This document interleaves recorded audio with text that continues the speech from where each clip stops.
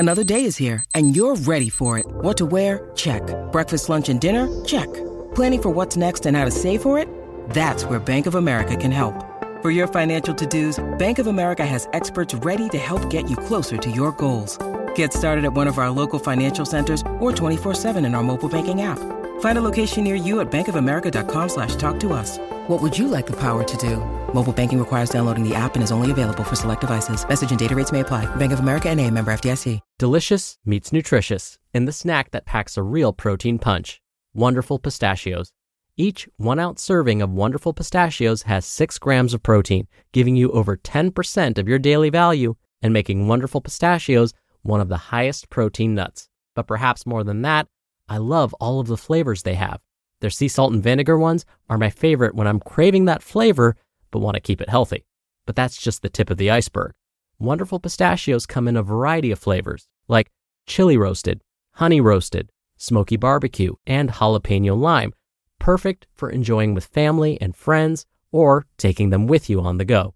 Whether you're a pistachio purist who loves cracking open every nut, or you prefer the convenience of no-shells pistachios, Wonderful Pistachios has got you covered. Grab Wonderful Pistachios and elevate your snacking game today. So fill up with a healthy snack when hunger strikes. Visit wonderfulpistachios.com to learn more. That's wonderfulpistachios.com. It's another Q&A edition of Optimal Health Daily, episode 1988, and I'm Dr. Neil, your host of the show. Hey there, welcome back to another Friday show where I answer your questions. On all the other days, I read health and fitness blogs to you like an audiobook, and always with permission from the authors. Now, I'll let you know how you can send in your own question at the end of the show, but for now, let's hear today's question and start optimizing your life. Today's question came via email. David writes, I've been struggling with bloating for the past few years. I've changed my diet, avoided certain foods like dairy, and reduced my alcohol consumption, but nothing seems to help. I've been working out consistently, and even though I lost weight, the bloating doesn't go away. I'm curious about what you think might help with this. Thanks. Hi, David. Thank you so much for taking the time to send in your question and for honestly having the courage to ask an uncomfortable question like this. I'll start with my usual disclaimer. Any recommendations I provide should always be discussed with your doctor. Because I am not a medical doctor, I can't and won't diagnose you because that's outside my scope of practice and therefore would be unethical of me to try and do that. But what I can do is provide some guidance. Again, I'm sorry that you've had to experience this discomfort for so long. Finding the causes of gastrointestinal issues can be really tricky. This is because the underlying causes can range from bacterial or viral infections to a food allergy to stress, and again, even our exercise habits. Some tests your doctor may run in the beginning would involve testing for food allergies, testing for lactose intolerance, and possibly even testing for a stomach ulcer. These tests usually aren't painful or, luckily, require much prep time. But something I would recommend discussing with your doctor is whether an endoscopy procedure is right for you. The word endoscopy is a general term that basically refers to a doctor inserting a camera into the GI tract, so your esophagus, your stomach, or the intestines. So doctors can perform an upper endoscopy, where they look at what's referred to as the upper portion of the GI tract. Again, this would be the esophagus, stomach, and even the small intestine. They can also perform a lower endoscopy, also known as a colonoscopy. This would look at the large intestine and rectum specifically. Now, an endoscopy is usually the last option. So if the doctor was unable to determine the cause of your bloating from previous testing, then they would eventually possibly resort to an endoscopy. As far as colonoscopies go, it is recommended that everyone have a colonoscopy performed at least once around their 50th birthday. But for those that have underlying gastrointestinal conditions or experiencing gastrointestinal discomfort, like you, David, having one performed earlier in life may be recommended. Many people are afraid of going through this procedure. The preparation for it, you may have heard, is legendary. It's the worst.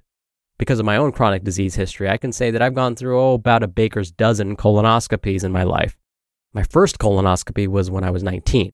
So I'm pretty used to it and can honestly say it's not that bad. The mental stress we put ourselves through before the procedure is usually worse than the actual prep or the actual procedure.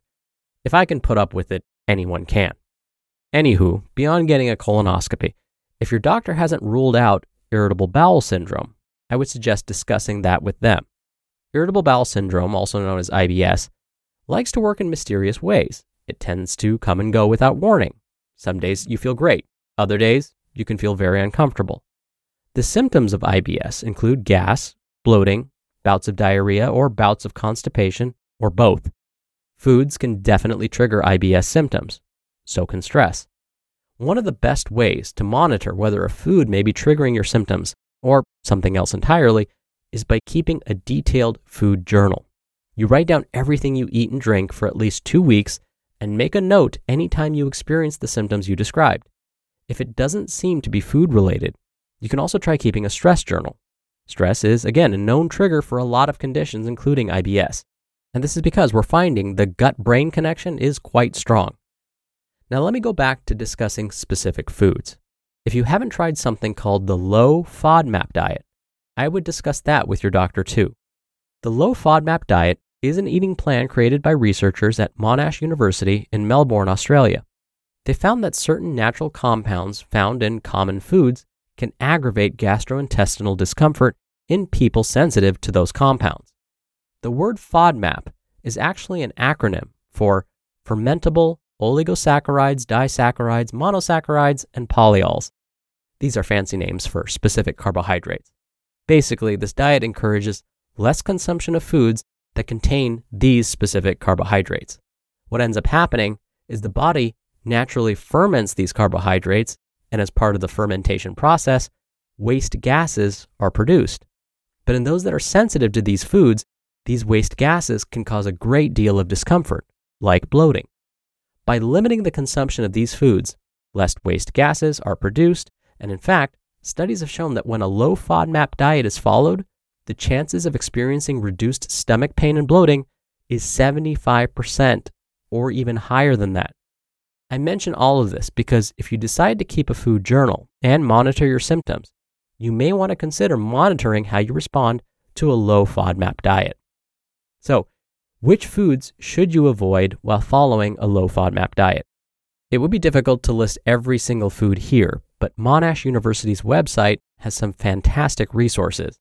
In the meantime, I'll list some common foods to avoid according to the low FODMAP eating plan.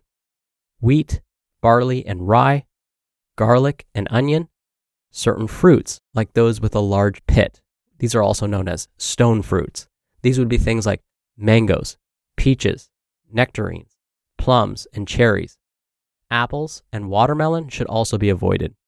Certain vegetables like asparagus, Brussels sprouts, cauliflower, mushrooms, and snow peas, as well as beans and lentils, and some sweeteners like agave and high fructose corn syrup. Now, I should mention that avoiding some of these foods is not a permanent thing. You want to try limiting these foods for 3 to 8 weeks. Then, slowly reintroduce them back into your diet and see if the symptoms return. Because many of these high FODMAP foods are important to consume as part of a nutritious and balanced diet, long-term avoidance of some of these foods can increase disease risk. That's why, again, discussing this eating plan with your doctor or dietitian would be a good idea. Many people have found quite a bit of relief by avoiding some of these foods, and I hope you feel better soon. We're driven by the search for better, but when it comes to hiring, the best way to search for a candidate isn't to search at all. Don't search, match with Indeed. Indeed is your matching and hiring platform with over 350 million global monthly visitors and a matching engine that helps you find quality candidates fast. Ditch the busy work. Use Indeed for scheduling, screening, and messaging. 93% of employers agree Indeed delivers the highest quality matches compared to other job sites. One of the things I love about Indeed is that it filters out incompatible applicants. So when you're hiring, the process is much faster, and you only have to consider applicants that are already likely to be a great fit. And listeners of this show will get a $75 sponsored job credit to get your jobs more visibility at Indeed.com/health. Just go to Indeed.com/health right now and support our show by saying you heard about Indeed on this podcast. Indeed.com/health. Terms and conditions apply. Need to hire? You need Indeed. Thank you again for taking the time to send in your question, David. Now, if you want to send your question in, you can email them to health@oldpodcast.com. That's health@oldpodcast.com. Or if you want your voice played on the show, come by oldpodcast.com/ask. Or you can do it the old-fashioned way and call in your question.